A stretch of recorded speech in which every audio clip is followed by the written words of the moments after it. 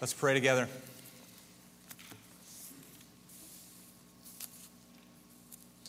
Heavenly Father, it is a wonderful reality that you have gathered together a people like this and called them your church. Lord, it is a serious thing. It's a joy-inducing thing. It's a family dynamic in which we can laugh and have fun with each other, in which we can explore the deepest meaning of life, in which we can experience and share in each other's joys and each other's pains while pursuing you in your church. Lord, we thank you for showing yourself to us. We thank you for your word, that you don't leave us in the dark, that you don't leave us blind, that you show us who you are and how you want us to live. And we pray that as we explore it over these next few minutes, that you would continue to do your wonderful changing work in each and every one of us. We ask this in the name of our Savior Jesus. Amen. To say something is supreme is a brash claim. To have supremacy communicates that there's nothing better. The supreme one is the most powerful, the most knowledgeable. He will never be found in second place. Think about the ways that we use this word, supreme or supremacy. During the Second World War, there was an important emphasis for the United States and Great Britain to have air supremacy, to completely dominate and control the skies over Europe, because there was a belief, and a right belief, that if we could have air supremacy, then we could adequately support our troops on the ground. The Supreme Court, the highest court in our land, they have the final say on matters of applying the laws of our country. They can even decide which cases are worthy for them to hear and which aren't. And in this sense, they are supreme. Some countries have what they call a supreme leader. The country of Iran is an example of this. Ayatollah al-Khamenei is the supreme leader of Iran, and as such, he is the most powerful of all officials. As the supreme leader, he either has direct or indirect control over the executive, the legislative, and the judicial branches of government. All three of them. He also controls the military and the media. In this case, he is supreme. And we can't leave out the supreme pizza. This delicious combination of all of our favorite toppings in one. Sausage and pepperoni and onions and mushrooms and peppers and olives. Better with green olives, mind you. This truly is a supreme treat, depending upon your palate. Today we continue in our series that we're calling Supremacy from the book of Colossians. We've titled the series Supremacy because the purpose of this letter that Paul wrote to the church in Colossae, what he wanted them to understand and what he wants us to understand, is that there is one person who is indeed supreme over all of the systems of philosophy of this world, over religions, over other gods, even over some form of cosmic agenda that people might have. And as such, there is one best way, one supreme way in which people are called to live, because they desire to conform to the one who is supreme. And so as we go through Colossians over the next number of weeks, I'll be preaching many of the messages. I'm sure some of our other pastors will as well. We will be confronted with this perception that we have of our current reality. We'll be confronted with our current actions and our current focus and what we currently think and believe, and confronted in a good way, because we will have the desire, I hope, to conform to a better way, even the best way, that's based on this one who is supreme. And so with that in mind, I want to ask you to grab a Bible and open with me to the book of Colossians chapter 1. I see a number of you have already picked up a copy of the scriptures. Colossians chapter 1, verses 15 to 23. It's found on page 983 of that Pew Bible, if you're looking for it. And please turn with me. And as you turn, let me tell you the goal of the message this morning. My goal, and I think the goal of this text, is to paint a picture for you of the supremacy of Jesus. I use that expression, to paint a picture for you, because it's one thing to know intellectually that something is immense, preeminent, supreme. It's another thing to feel, to engage with it on a different sort of way. This passage is like a rapid-fire description of who Jesus is and what Jesus does. It's called a hymn by some scholars. It's called an exaltation by others. It has a point, though. The point is for you to know and to feel the gravity of this one who is supreme. So let's read it.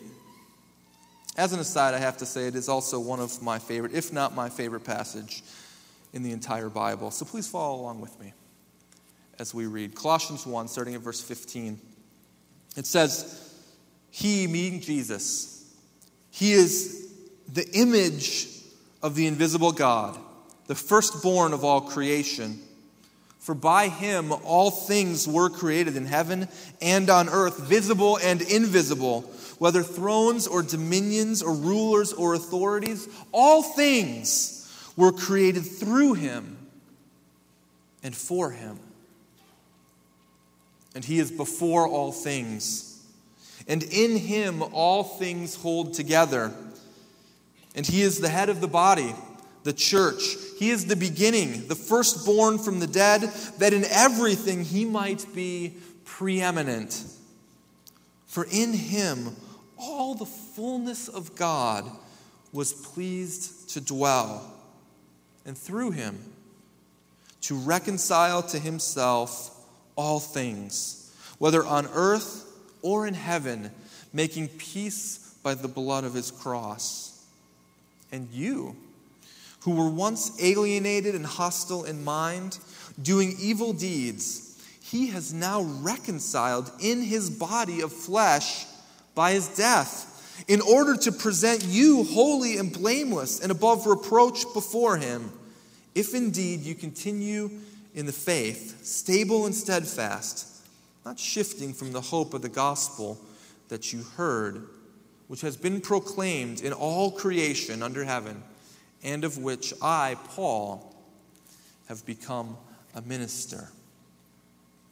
It is one thing to intellectually acknowledge something that is immense, important, or preeminent. It is another thing to feel the weight or the gravity of it. And this passage displays the significance of who Jesus is and what Jesus does, and He wants us to feel, to know and to feel the weight of this reality. And the result, after you read it and after you explore it, is that there's no mistaken identity going on here. There's no undervaluing this one that we celebrate. It makes Him difficult to manipulate or to twist His identity into somebody we want Him to be. Here He is, Jesus, the Son of God, just as He stands. Verse 15 says, He is the image of the invisible God. This answers that age-old question, how can I know a God that I can't see? People have been asking this for centuries. And the fact that Jesus is His image, or in His image, really has sort of a dual connotation to it. Number one, it means that He is a representation of God. But on the other side, it also means He is a manifestation of God. If you have ever wondered what God looks like, what God sounds like, how God would act, look to His Son, Jesus. He is in His image. He was the firstborn of all creation, the text says, This does not mean that he himself was created, but rather that he was first. He has the position of privilege, of precedence over creation. He is God's son, and as God's son, he holds the birthright. And because he holds the birthright, he holds the inheritance. And because he holds the inheritance, he holds authority over all of creation. He holds this authority and position because, as the text would go on to say, all things were created through him or by him. Now here we find sort of an interesting distinction between the role of God the Father and God the Son. The Father is presented, maybe in modern terms, as the architect. He is the one who conceived of this beautiful world and universe being created. And the Son, maybe we might describe as the foreman of this cosmic construction project. God the Father speaks, the Son enacts by his power, and the world is created. This includes the physical realm that we see and the spiritual realm that we do not see. But not only were all things created by him, but all things were created for him. Did you know that? The ultimate goal of creation and all of its inhabitants is Jesus. Everything and everyone exists to display his glory, and he will ultimately be glorified as a result of his creation. He is the central point, and he rules over it. Now, this points to one of those other central questions of our existence. This is a question that every single one of us has to reckon with at some point in life. What is my purpose? Why am I here? What's the meaning of all of this? What's my purpose in life? And I like the way that my friend Andy Bannister illustrates this. He says, for purpose to be truly meaningful, it needs to be external. It needs to be given. For example, take this piece of polished granite. It spends most of its time on my desk in my study at home, functioning as a paperweight. That's its purpose. That's its meaning. But how did it get that purpose? Well, it had to be given to it, didn't it? When it sat in a quarry in New Hampshire with billions of other small pieces of granite, it didn't have a particular purpose other than just to sit there. The purpose it had to be given. And the same is true for us. If there's no God to grant us purpose, then we're in the same position as a little stone among billions of other stones in a quarry in New Hampshire. But if there is a God who gives purpose, then indeed it is our goal, our desire, and even our responsibility to step into that purpose. And we see here the purpose is clear: to glorify Jesus. You were created with a purpose. Your sole purpose in life as an individual, your sole purpose as a family unit, our sole purpose as a church, to glorify Jesus. We were created for him. In our jobs, to glorify him. In our families, to glorify him. In our hobbies, in our downtime, with our house, with our possessions, even in what we eat and what we drink, created for the glory of Jesus.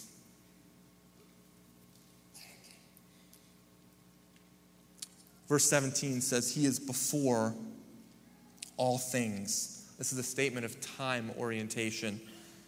And in him all things hold together. Not only did he create, but he continues to sustain. And if you came here thinking that God himself is this sort of hands-off God, that he's not actively involved in the world, you're mistaken.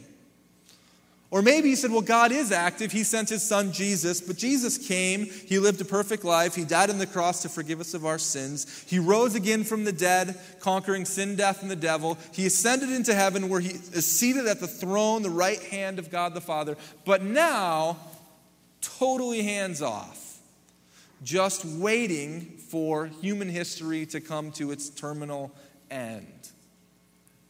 If you think that, you're mistaken. Because this Jesus not only created the world, not only has the world for his glory, but is also actively sustaining it and integrally involved in the ongoings of our daily lives. He is the firstborn among the dead, the text says. When he rose from the dead, he did conquer sin, death, and the devil. He took preeminence over it. He guaranteed that his sacrifice was sufficient. And as such, when you put your faith in him, you sort of mirror a reality here. And the reality is he died, taking sin with him. He rose again to new life. You too, spiritually, you die to your old self. You're raised again in a new spiritual life. That's why you're called a born-again Christian. This doesn't mean that you're some whack job like CNN would call you. It means that you understand the reality of death and resurrection and spiritual life. And it also means an incredible guarantee for you that because Jesus died in his body and his body was raised again, that you too, though your body continues to decay and will ultimately go into the ground, that someday it too will be raised again, met with your spirit or your soul, and move to the heavenlies to dwell with God forever. Because Jesus was the firstborn among the dead, there'll be many more born among the dead, those who've put their faith with him. Look with me at verse 18. Because he starts to get now to the central point of this hymn, and now is where you move and pick up some traction. So that in all things he might be preeminent, or he might have supremacy. Jesus is supreme in all of these different ways, so he might have this supremacy, or more literally, that he might have the first place. All of these things, these realities that we're just beginning to sort of scratch the surface of, all of these things, who Jesus is and what he does, are there so he might have the first place in your life. So that you would know, that you would feel that he is supreme in all things. And that you would orient your reality according to this truth. You know, I've really enjoyed how those who have gone before us have explored the ways, written about the ways that Jesus is supreme. One of my favorites over the years have been John Piper and how he structures this idea of supremacy. And I want to ask you to consider for a moment with me just what are the implications that Jesus is supreme in all of these different ways. Because when you start to really pull it apart, the implications are pretty profound. Jesus is supreme over the rulers of the earth. Whether it's President Barack Obama or Prime Minister David Cameron or Angela Merkel of Germany or Bashar al-Assad of Egypt or Secretary Jinping of China, the rulers of ISIS or small tribal leaders out in the middle of nowhere or large first world nations. Jesus is supreme. He is supreme over all of the royalty of our earth, now and through history, whether that is Queen Elizabeth of the United Kingdom or whether that is King Abdullah of Saudi Arabia. Jesus is supreme over the global economy and Janet Yellen and the Fed and NATO. He's supreme over the dollar, the euro, the yen, the pound sterling, the yuan, gold, silver, and platinum. And if he is supreme over global economics, you can be quite sure that he is supreme over your personal finances, whether growing or shrinking, whether in times of need or in times of plenty. And because he is the one who provides, you can also be sure that if you are directing your resources in God-directed ways, that you always have security, because he is the one who provides security. He is supreme over weather and all natural resources. He's supreme over tsunamis and hurricanes and earthquakes, whether it's in Japan or Haiti or in New Orleans, or even 24 out of 30 rainy June days in Canfield, Ohio. He is supreme over the oil reserves in Alaska or the Middle East, and the diamond mines in West Africa, both of which have been the source of wars for decades and maybe even centuries.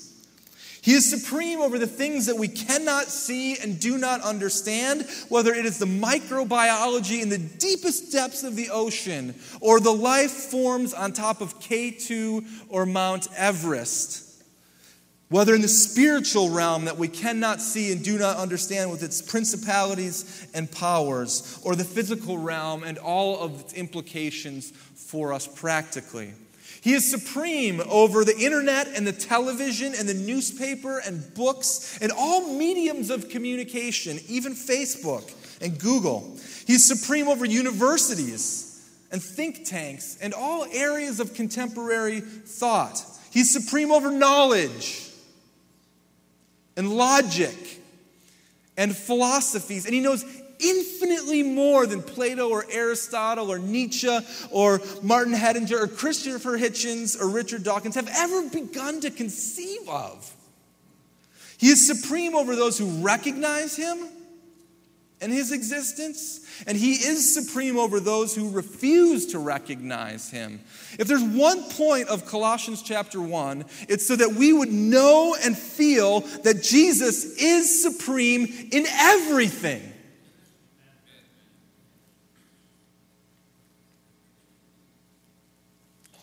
And he's supreme over you. And he's supreme over me.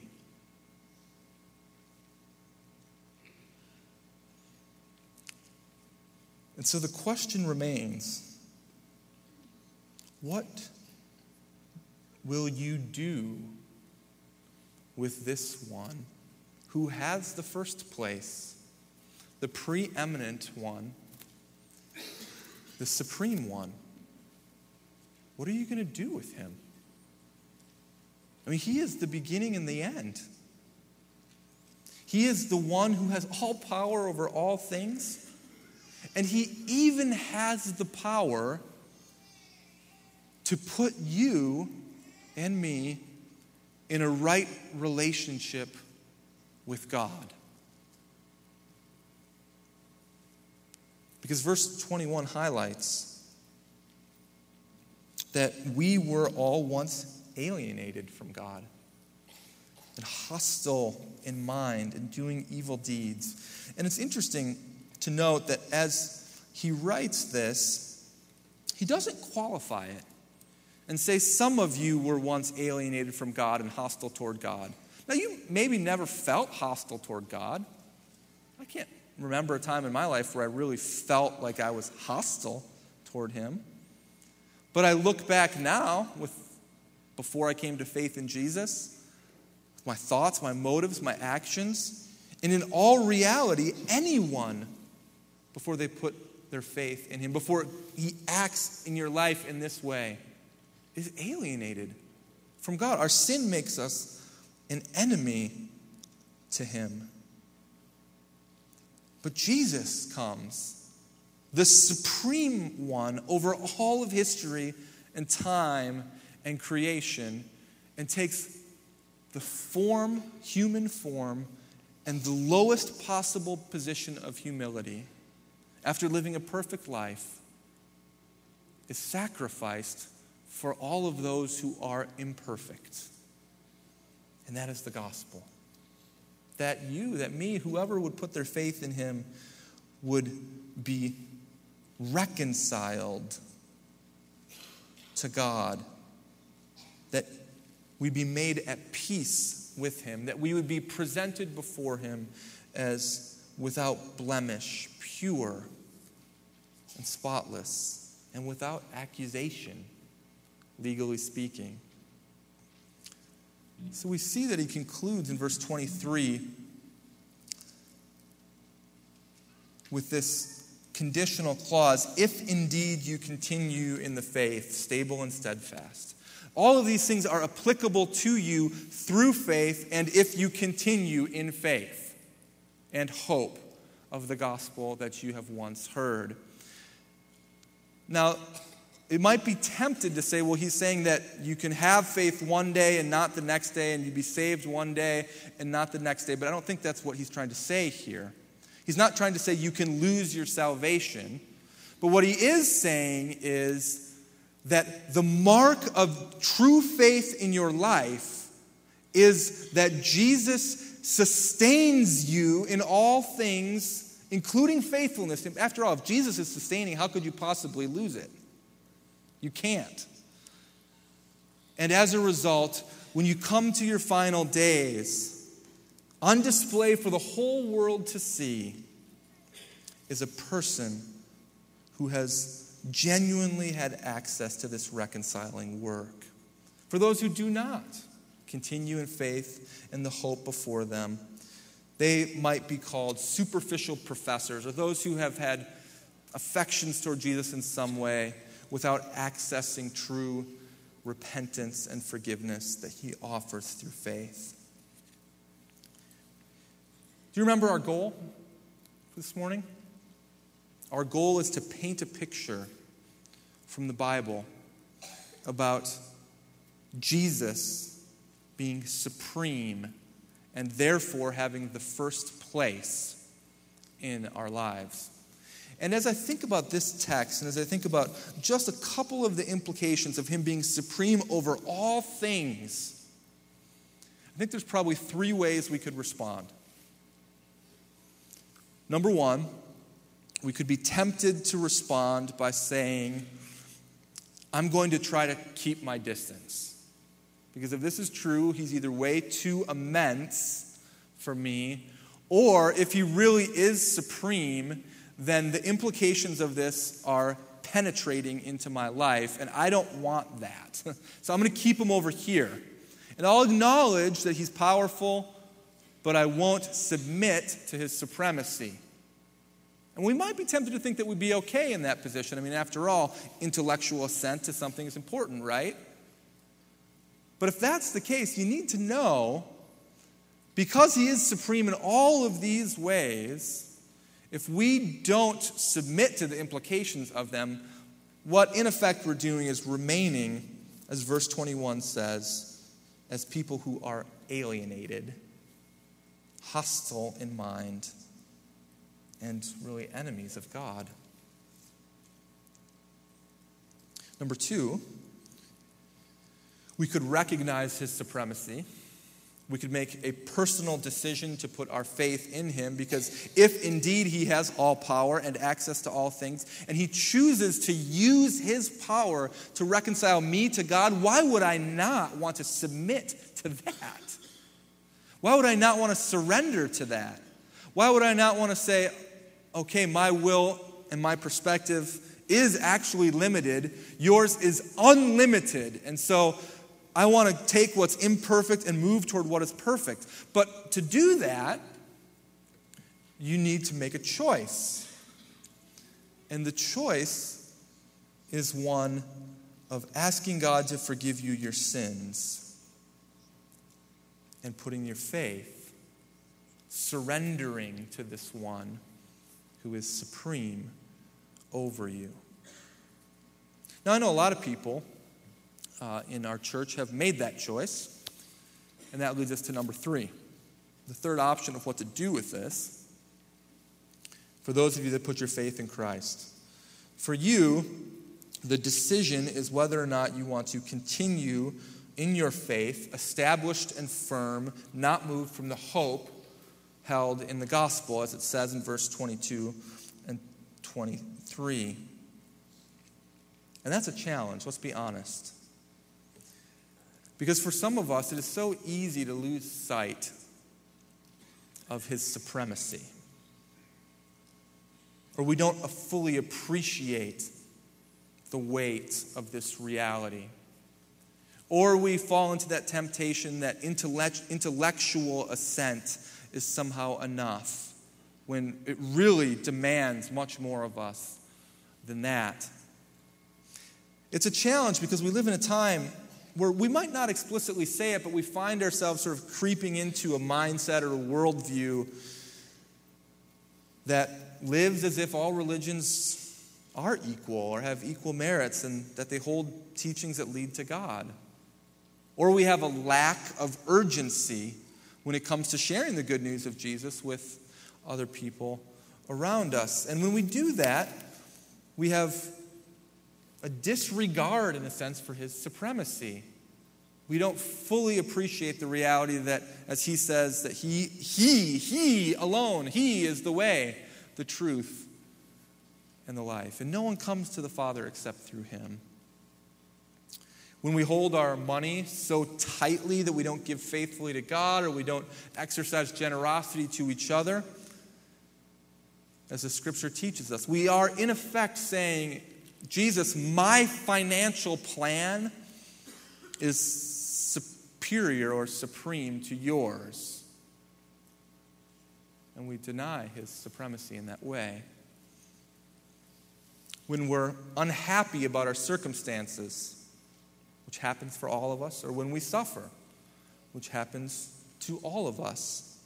And when in our unhappiness or our suffering, we find ourselves with a propensity to cast off what we know is right action, right behavior, in pursuit of whatever is going to make us feel better for the moment. I think all of us have felt that way at some time where we just say, woe is me, my life is so hard, I'm going to do whatever I can do, whatever I desire to do, whatever's going to make me feel good right now, because I don't care about anything else. But when we do that, we are in essence saying, Jesus, you aren't able to meet my deepest needs. And therefore, you must not be supreme.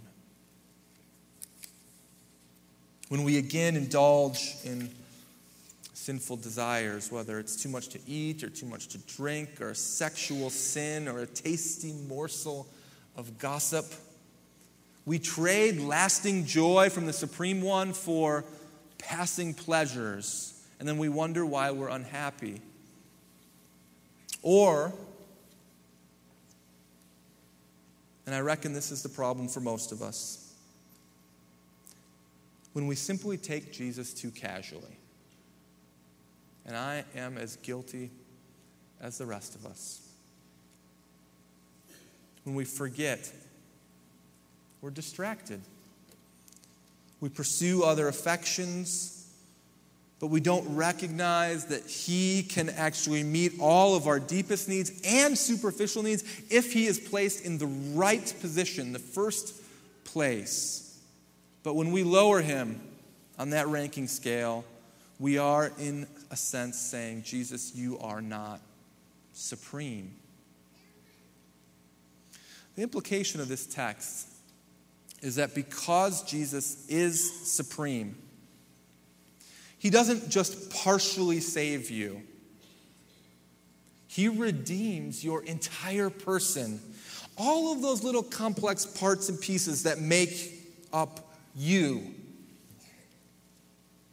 And because he's supreme, he is the supreme God of the universe who created you. He is more than capable of complete salvation, reconciliation, and restoration.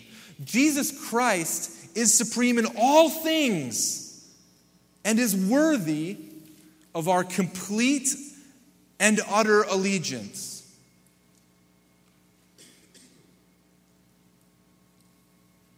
Does he have yours?